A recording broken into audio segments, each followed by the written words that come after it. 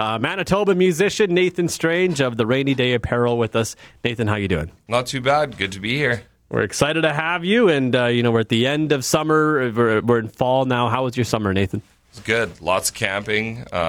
Enjoyed Manitoba to the fullest. Definitely not ready for fall, winter, whatever's coming next. I don't want it. And so, what gets you out camping so often? What is it about it that kind of pulls you in? Well, I think being from Saskatchewan originally, I just really kind of wanted to explore what was out there in Manitoba. You know, you can't call yourself a true Manitoban until you've camped everywhere.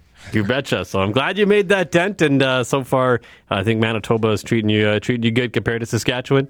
Well, my football team from Saskatchewan is not treating me very good right now, but yeah, everything else I've ingrained Manitoba into my life. Yeah, fantastic. And so today we're talking about new EP out for Rainy Day Apparel. It's Views, and so talk about the name Views. Where did this come from? I just kind of wrote the album, and when I looked at all the collection of songs, kind of thought like it's just me looking outward at the world and kind of taking everything in, my observable universe sort of thing.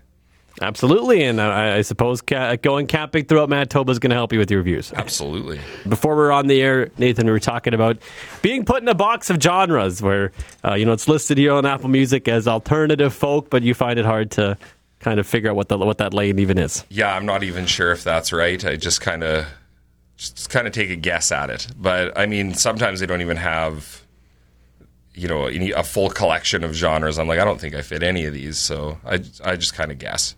And so we were listening to some of the album here this morning as we were getting ready. And so Views, it's 5 songs, and you got a couple that are from a couple of years ago and some new ones out there. Talk about the process of putting this EP together. Yeah, I think I just write pretty heavy in the beginning and then start putting everything together and adding layers to it as I'm recording it, and it just kind of gets sent off to other people. Evan Giesbrecht was the one that mixed it, and his brother Jared drummed on it. Also Mike Hebert, Jesse Penner, they all played their part in it. So I mean, just this time around, the writing process was huge, but I think passing it off to those other people just made it that much better. And you mentioned there were some hiccups with some water and things like that. Yeah. Evan had the unfortunate experience of experiencing some Manitoba rainfall and had to completely gut his studio, and so that sucked. I mean, I think you realize your music takes a back seat when people are, putting their homes back together. So glad he was able to swing it, and he's a absolute pro. Fantastic. And you're mentioning all of these local names, Mike Hebert. It's pretty great that the Manitoba musicians are all willing to kind of, chip in on the albums, all get together and put something together. Yeah, they're the best. And I mean, it's, if you can use local, you might as well. And I mean, when you hear what they churn out, I think it just makes it's like, yeah, why would you go anywhere else? And so throughout these 5 songs, there's obviously some meaningful songs in there. There's songs with stories. You're kind of, taking things that you're living in your life and you're turning them into this music. Yeah, I think it's kind of a little bit of therapy for me. I like to kind of hash things out that way, and I think that helps me to reflect on what's going on in my life. And I think even when I'm listening to music, it's the same way. It kind of makes sense of difficult things.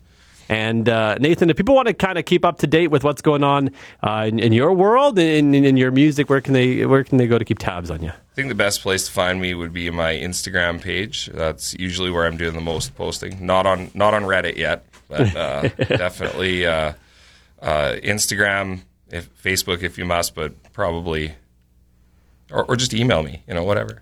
Absolutely. Get in contact, 100%. And so for you being a local artist, a musician here in Manitoba, what's your favorite part about being here and playing music?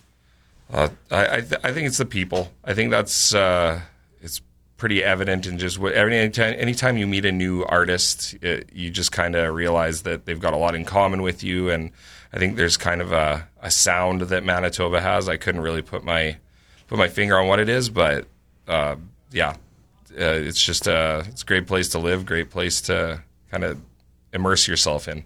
And we're about to hear a new song from the EP, Skipping Stone. So talk about what we're going to hear in this song, what this song is about.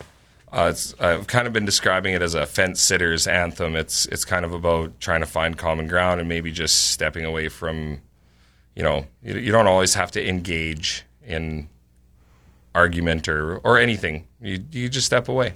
In regular life, there's a lot of opportunity for those types of conversations, and this is kind of like, you know what, it's cool to be kind of sit on that fence. Yeah, absolutely. Why not take the middle ground? 100%. Nathan, thank you so much for coming in today and hanging out with us. Thank you for having me.